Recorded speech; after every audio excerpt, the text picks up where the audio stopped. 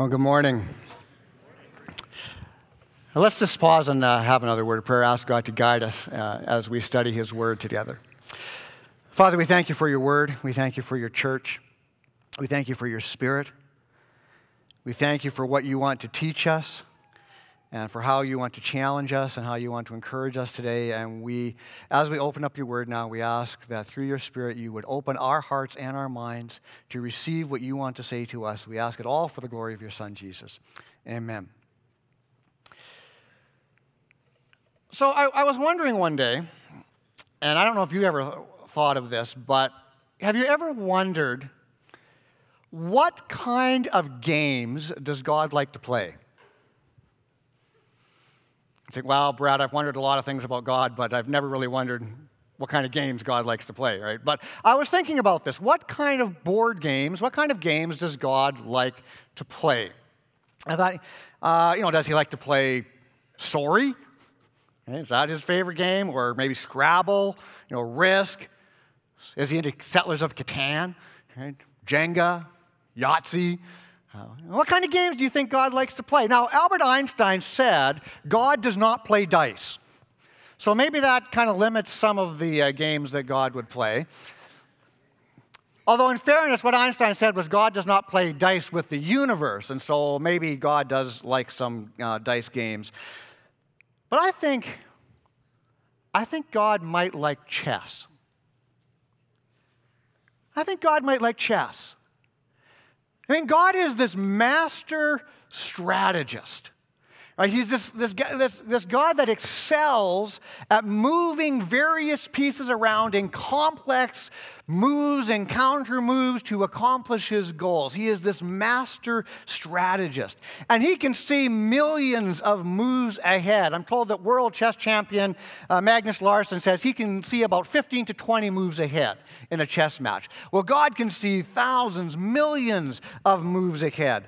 And He's the kind of player who could beat you not only with the power pieces like the queen and the rook and the knights and the bishops. He could beat you not only with those pieces, but God could beat you just using pawns. I think God would enjoy playing chess.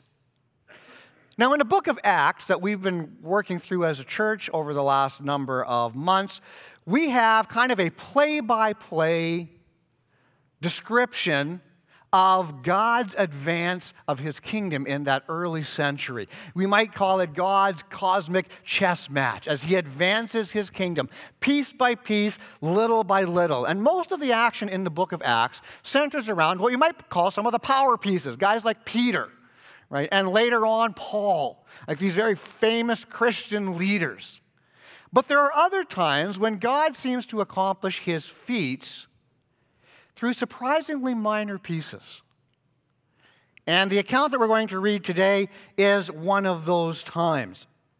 I'm going to take you to Acts chapter 11. But before I do that, I just want to back up a little bit and just kind of set the stage for where we have been so far in the book of Acts as a church over the last couple of months. If we go back to Acts chapter 1, verse 8, remember that Jesus kind of gives his plan for what is going to happen. He says to His disciples, the Holy Spirit is going to come upon you, and you are going to be my witnesses. He says in Jerusalem, and then in Judea, and then in Samaria, and then even to the ends of the earth. This is what is going to unfold. And the book of Acts is really describing the chess match where God starts to move His pieces out and out and out towards the ends of the earth. And so to this point, the gospel trajectory, what's happened at this point in Acts is that this movement of Christ followers began in Jerusalem with people who were exclusively Jewish. Originally, to follow Christ was just really a form of Judaism. They were simply Jews who believed that Jesus was the promised Messiah to the Jews. And so in Jerusalem, that movement was exclusively Jewish. But then as we start to read through the book of Acts, things start to happen. We get, for example, to chapter 8, and we encounter the conversion of a Samaritan. Samaritans were people of kind of mixed heritage, some Jew, some Gentile heritage. And so we see the encounter of a Samaritan becoming to Christ, and Samaritans starting to follow Jesus. We also read the account of the Ethiopian eunuch coming to Jesus. Now, I think the Ethiopian eunuch was probably what was called a proselyte Jew. So these were people who were not Jewish by heritage or by birth, but they had converted to Judaism. They had fully converted to the Jewish religion, and they were now following the Jewish faith. And this Ethiopian eunuch had come to Jerusalem, the Bible says, to worship. And so I think probably this Ethiopian eunuch, even though they weren't born Jewish, they had adopted the Jewish religion. And we see this person, this proselyte Jew, come to Christ. And then we go on a little farther into chapter 10, and we encounter Cornelius. Now, Cornelius is not Jewish. Cornelius is a Gentile, right? He's not Jewish. We are told that Cornelius fears God, and that may mean that Cornelius was a group of what was sometimes called the God-fearers. And God-fearers were Gentile people who had not converted to Judaism, but at the same time, they believed in the God of the Jews, and they followed many of the traditions and teachings of the Jews. But they hadn't fully converted to Judaism. So they were still Gentiles, but they were very sympathetic towards Jewish beliefs. And Cornelius may have been kind of one of these on the border types of Gentiles, what we sometimes call God-fearers. And so in chapter 10 and 11, we read of this encounter with Cornelius. And so what's happening is the church is moving very slowly. God is moving his pieces outward and outward and outward through these chapters. And then we get to Acts chapter 11 and verse 19, which is where we're going to go today. So if you have a Bible, or you can turn to that, I'm going to walk you through this story. We're just going to kind of talk through it, and then I'm going to raise a couple of things from this account as God continues to advance his church. So Acts chapter 11, starting in verse 19, we read this. Now those who had been scattered by the persecution that broke out when Stephen was killed traveled as far as Phoenicia, Cyprus, and Antioch. So this story actually begins with the death of Stephen, which was recorded back in Acts chapter 7. So what's actually happening here is there's kind of some simultaneous tracks in which God is working.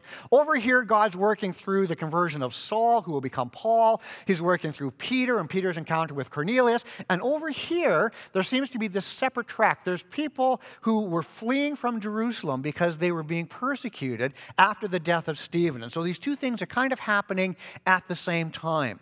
And so these people who are fleeing Jerusalem because they are being persecuted for following Christ as their Messiah or proclaiming Christ as their Messiah, we read that they travel as far as Phoenicia, Cyprus, and Antioch. Antioch is where we're going to focus today. Antioch was the capital city of the province of Syria. It was the third largest city in the Roman Empire. Only Rome and Alexandria were larger. It was a culturally and ethnically and religiously very diverse city, very cosmopolitan city, which included a large number of Jews, but also a lot of Gentiles and a lot of different ethnicities, a lot of different cultures, a lot of different religions. But it was kind of a logical place if you were a Jewish Christ follower who had to leave Jerusalem and go live somewhere else. It was kind of a logical place to go. It was outside of Israel, but there was still a Jewish population there. And so these people traveled as far as Antioch, it says. And it goes on to say they spread the word only among the Jews, which makes sense because, as I said, at this point, to the followers of Christ, Jesus was simply just the fulfillment of the messianic promise to the Jews. And so this was really a Jewish movement. And so when they showed up in Antioch, they connected with the Jews in Antioch, and they talked about Jesus with the Jews that they connected with.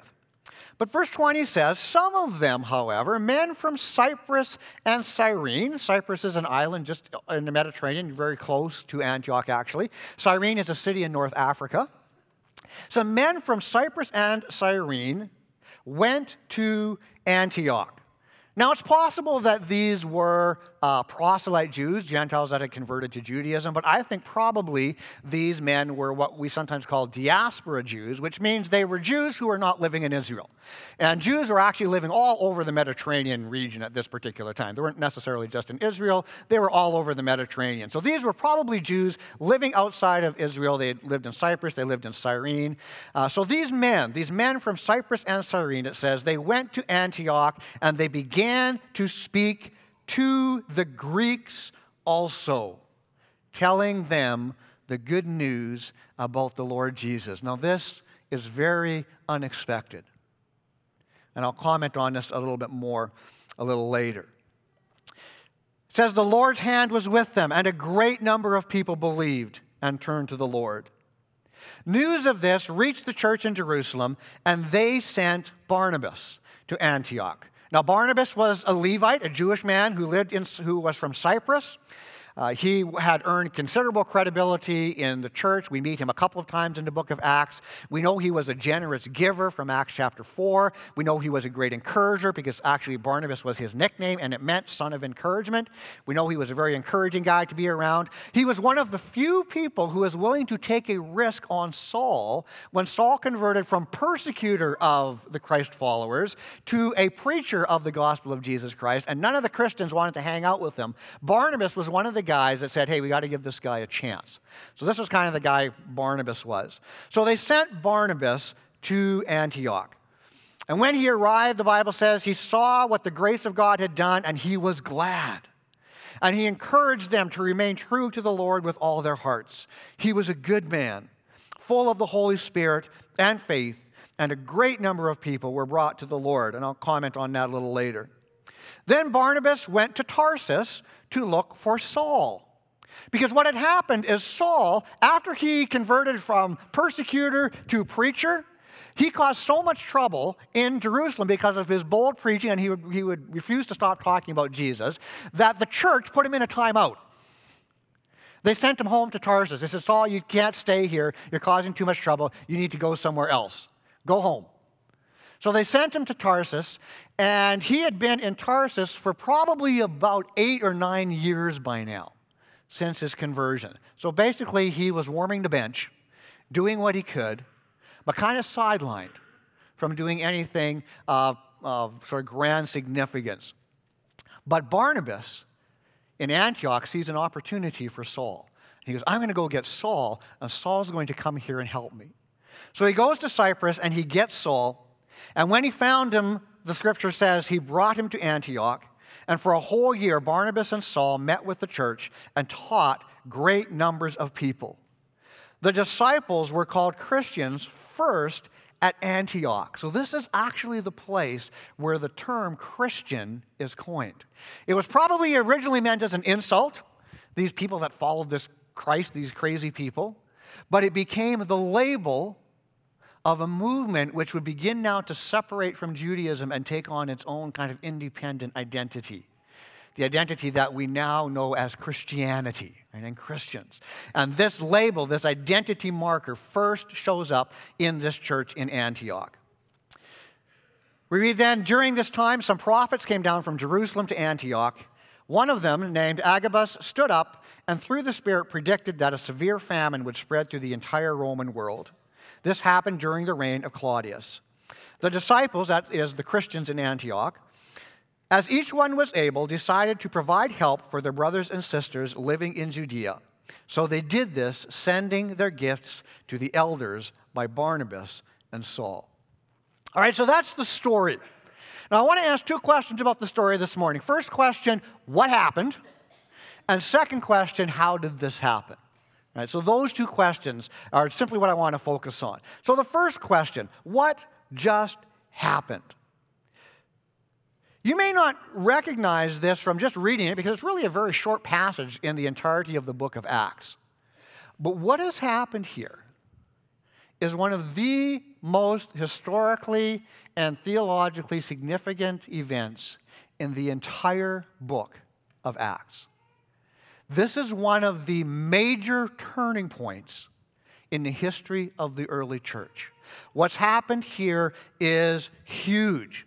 And there's a couple of reasons for that. First of all, what's happened here in Antioch is Jesus is now for the first time been openly offered to the Gentile people.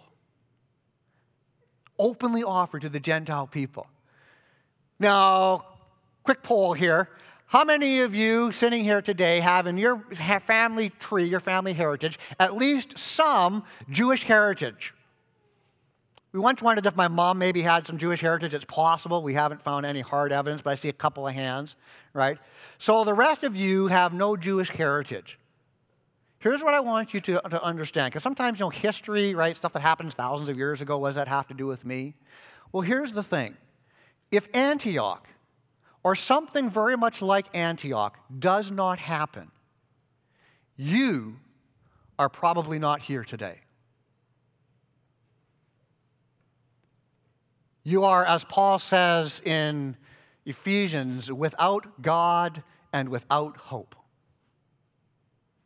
If this doesn't happen, you're probably not here today. And you probably have no relationship with Jesus. This is a hugely significant transition in God's work in this century.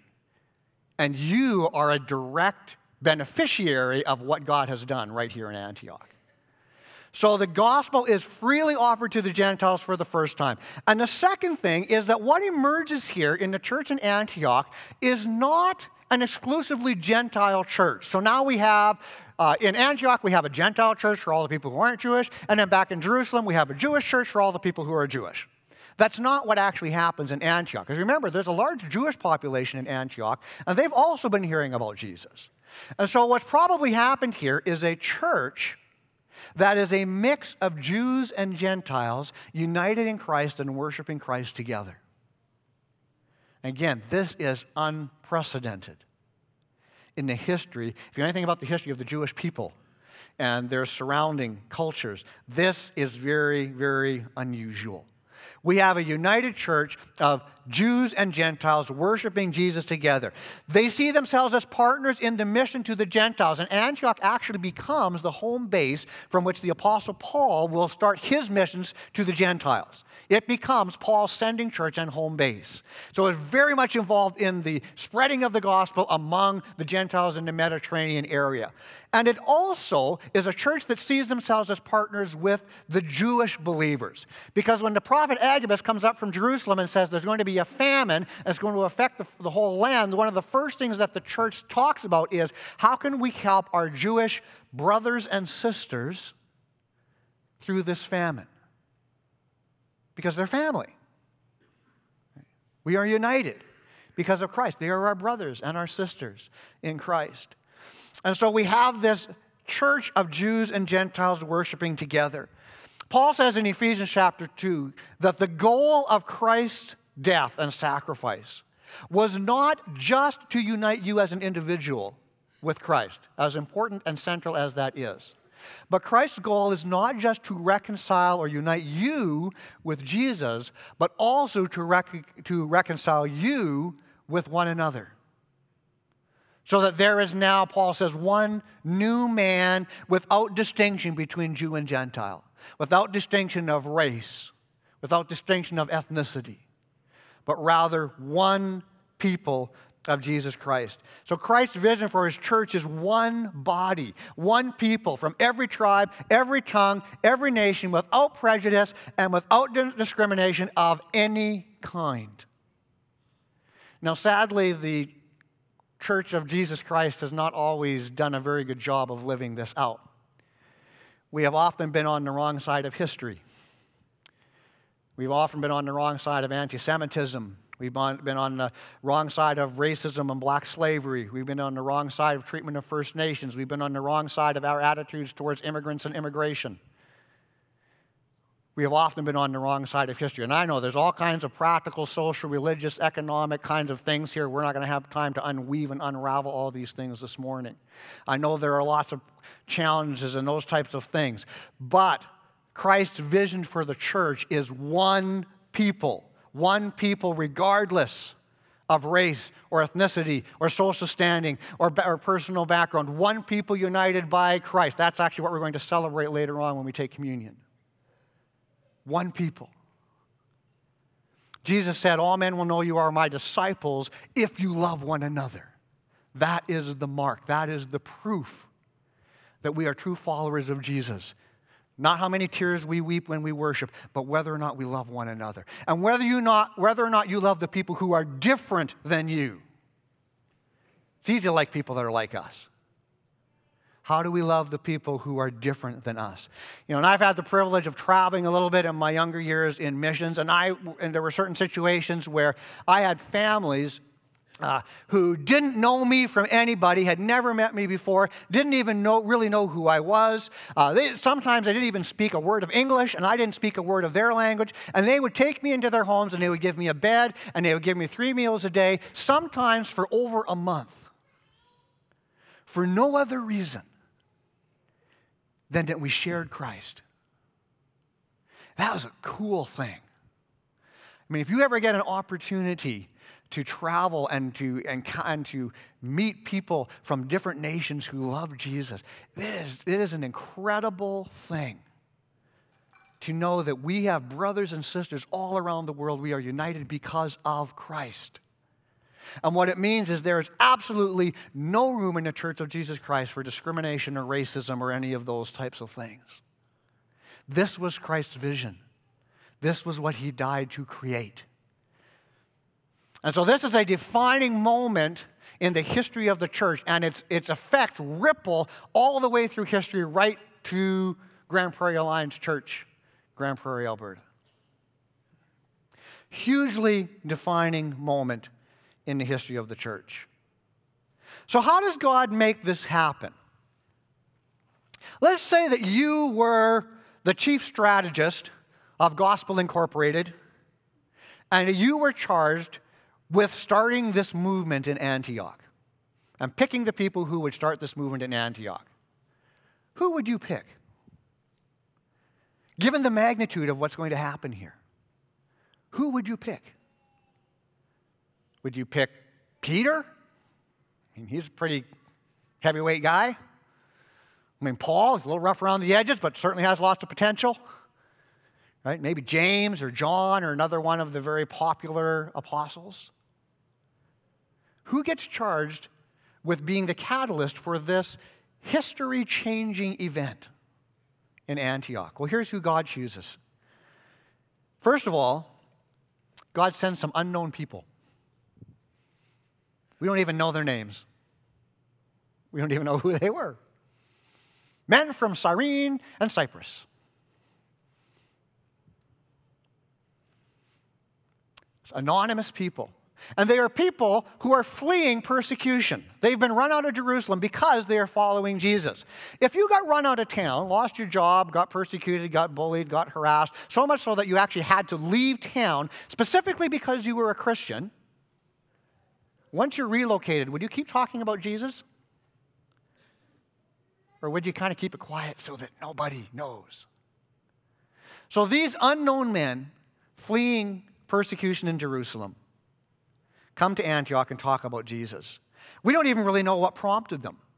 There's no evidence of dreams or visions or heavenly voices. I mean, that might have happened, but there's no evidence that that did. They're probably not even aware of Peter's encounter with Cornelius. Maybe they reflected a little bit on Jesus' words in Acts 1:8 and said, well, Jesus kind of wants the gospel to go to the ends of the earth, so maybe we should do that. We're not told why they did what they did. Probably, my suspicion is that it was most likely just a quiet conviction of the Holy Spirit in their souls. That they just quietly came to this conclusion. Why not? Why not the Gentiles? Why not tell them about Jesus? And this happens, again, there's no evidence in the text of any miracles or wonders or supernatural phenomenon. Just simple, courageous obedience to Jesus' command to tell people the gospel and make disciples. But the text says the Lord's hand was with them. The Lord's hand was with them, and a great number believed and turned to the Lord. Well, eventually the church sends Barnabas. Now, Barnabas is a little bit more known. And Barnabas he's one of the unsung heroes of the early church. Barnabas was the kind of guy that, when you're driving home from church after a service, right, and you're talking about, all the things that you learned and how great it was and how much you loved the worship and how great the preaching was, because you only say good things about church when you drive home after church, right? So you're driving home after church talking about all the great things, and from the back seat, somebody pipes up and says, you know who I really like? You know who's really cool? Barney. I really like Barney. And everyone goes, yeah, Barney is a good man. Barney is full of the Holy Spirit. What do we mean by that? Barnabas was full of the Holy Spirit. It's really fascinating to me because in contrast to some of the other major characters in the book of Acts, Peter, who kind of dominates the first half, and Paul, who kind of dominates the second half, in contrast to Peter and Paul's work, which is filled, it's saturated with visions and miracles and healings and supernatural works, the Holy Spirit working very powerfully through these men, Barnabas' ministry is noticeably quiet. There's no mention of riveting speeches, healings, miracles, wonders. If you're looking for supernatural manifestations of the Spirit in Barnabas, you're kind of disappointed because there just isn't a lot of that stuff going on. So what does it mean to say that Barnabas is full of the Spirit? And what does it mean, for that matter, to be full of the Spirit? What do we mean by that term? Well, Acts actually uses that term in two kind of related but distinct ways. In fact, it uses two different Greek words. We're not going to get into the Greek today, but it uses two different terms. One term, which is usually translated filled with, refers to, or seems to refer to, an empowering event. There is this event in time that happens. There is a crisis, there is a need, there is an opportunity. And the Holy Spirit kind of supercharges somebody, comes on somebody and just bam, supercharges them, and then they get up and they do something. They preach a riveting gospel message, or they perform a miracle, or they speak boldly. And so there's this supercharged moment where the Holy Spirit gets a hold of someone and they go out and do something that is phenomenal, because they are filled with the Holy Spirit.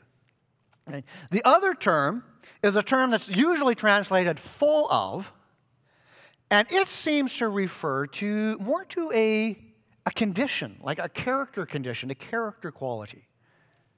A condition of someone who just seems to be living their life under the constant direction and guidance and empowerment of the Holy Spirit. And in these occasions, we don't see a lot of miracles or supernatural phenomena. We just see, what we tend to see is character. Their character comes out. That's, by the way, the term that Ephesians uses when it talks about being filled with the Spirit. The only other place in the New Testament where being filled with the Spirit is actually discussed. Now, it's tempting to think of being a Spirit-filled person or being filled with the Spirit as being primarily based in some kind of an experience or some kind of an event. Right? In the Old Testament, this is kind of what happened. The Holy Spirit would come on somebody, right? And then they would be empowered for whatever work God had called them to do. And sometimes it's tempting to think of being Spirit-filled as being primarily rooted in some kind of an experience or some kind of an event. And so we'll say things like, we need more of the Holy Spirit. Right? Or we'll ask God to pour out His Spirit on us. Or we'll call the Holy Spirit, we'll ask the Holy Spirit to come, to show up, to meet with us, to fall on us, right, and to fill us, right? And we're not going to dissect the terminology that we use today. We're not going to dissect all those types of things. But sometimes our language can imply that the Holy Spirit is something that is outside of us. The Holy Spirit is something that is over there, up in heaven, and for some reason, God has not given us as much Holy Spirit as we need. He's kind of holding out on us. And so we have to beg God and ask God and cry out to God and somehow convince God to say, okay, I'll turn the tap up a little bit. You can have a little more Holy Spirit. Right? And sometimes we speak of the Holy Spirit in kind of that way. But when Jesus described the Holy Spirit in John 7, Jesus said that the Holy Spirit is like a spring or a river springing up from within you. The Holy Spirit is springing up from within you. Meaning when you come to Christ, the Holy Spirit comes and lives in you. Paul says in Romans, if you don't have the Spirit, you don't have Christ. It's that simple. No Spirit, no Christ. But the Holy Spirit comes to live in you. And so we don't have to somehow convince the Holy Spirit to come from over there to over here. Because the Holy Spirit is already within you if you have Christ, if you belong to Jesus. And so when we don't have the Holy Spirit, because the Holy Spirit is always there in a perpetual supply. And so when we don't have the fullness of the Holy Spirit, it is likely not because God has somehow turned off or turned down the tap. And He's not giving us as much Holy Spirit as we need. More likely, when we don't have the fullness of the Holy Spirit, more likely it's because of other things. Maybe there are cracks in our soul. And what the Holy Spirit is doing in us is leaking out. They may be cracks because of maybe unconfessed sin or open rebellion against God. We're just simply not following God very carefully. And so what the Holy Spirit is doing on us is just leaks out because we're not paying any attention to it. Right? Or maybe there's struggles, or maybe there's hurts and pains that we haven't really come to God with for healing. And so they're open wounds in our soul. And every time the Holy Spirit bubbles up from within us, it just sort of leaks out the cracks. Right? Or maybe it's because we're filled with other things, distractions, worries, distortions, sometimes even good things. But they're things that keep us from really following Jesus intentionally. There's things that distract us, things that keep us from really dialing into what Jesus wants to do and what the Holy Spirit wants to do in our life. Even this morning as I'm preparing to speak, I was having a little bit of a tough time this morning because I was distracted. A couple of things had distracted me, and I was distracted. So I wasn't thinking about Jesus. I wasn't thinking about the Word. I was thinking about all these distractions. And so as we're worshiping, I started just to ask the Holy Spirit, come in and flush those things out. Get them out of the way. Because they're interfering with what you want to do. Right? So it's not that the Holy Spirit is not there. It's sometimes we have, for some reason, not been open to that. Someone has said the question is not really, do I have all of the Holy Spirit? The question is, does the Holy Spirit have all of me? And that often is the question we need to ask.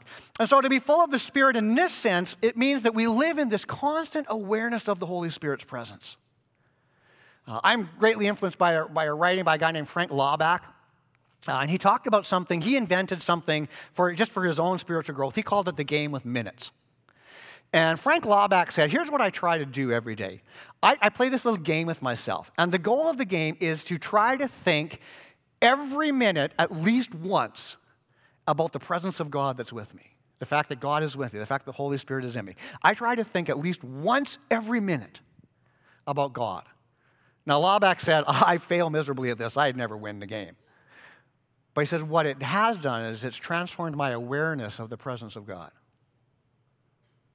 I've become much more vividly aware that the Holy Spirit is there. And it changes the way I live. This awareness. So this constant awareness of the Holy Spirit, and then this constant connection and submission to the Holy Spirit, that I'm listening for the Spirit, that I'm responding to the Spirit, I'm obeying the Spirit, I'm depending on the Spirit for my strength and my love and my grace, and maybe to love that person who I don't really like because they're too different from me or they annoy me, and I want to live out the vision of Christ. So I live that way, and it becomes something that's demonstrated by things like the fruit of the Spirit.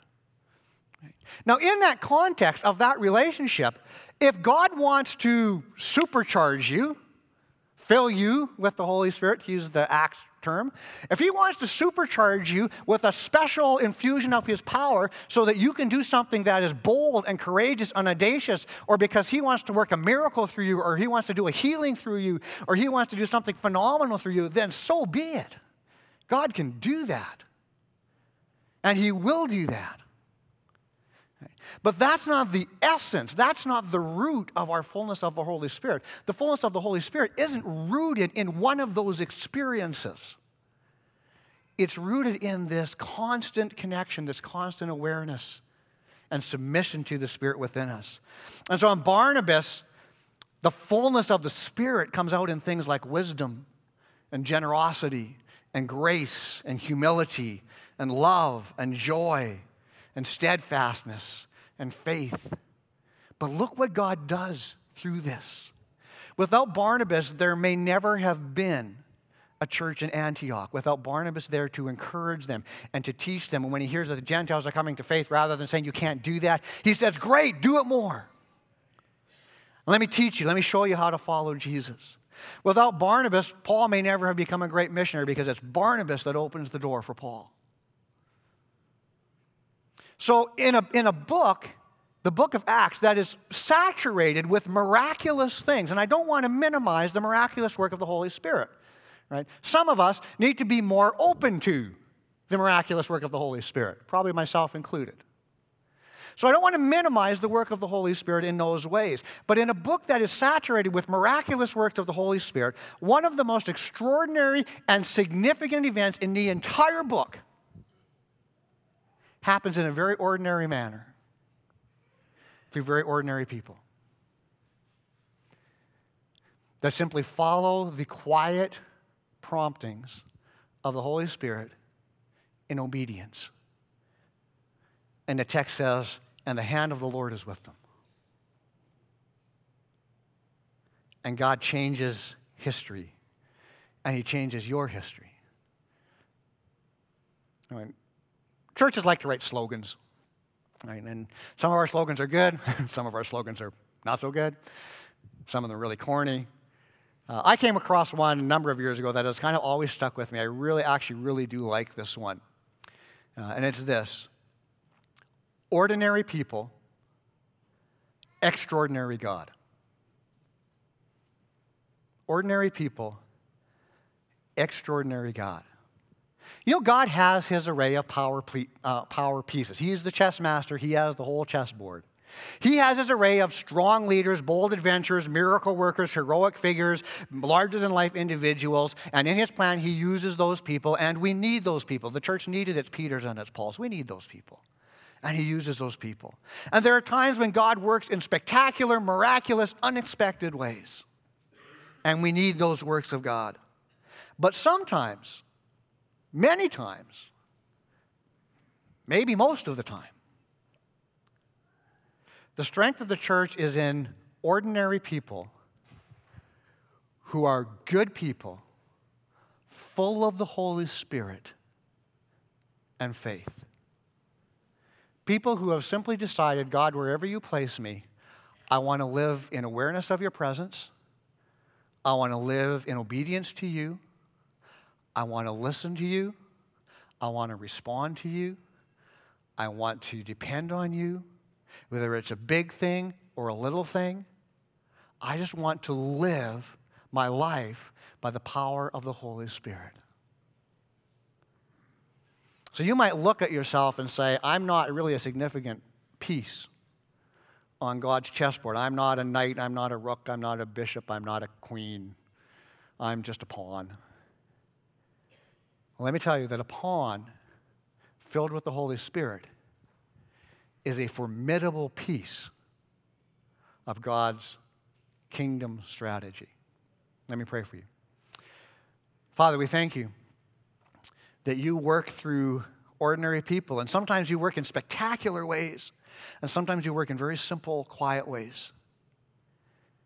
But Father, we ask that for each one of us, you would fill us with your Holy Spirit. Through your Spirit, you would strengthen us to contain the fullness of all that you want to do in us.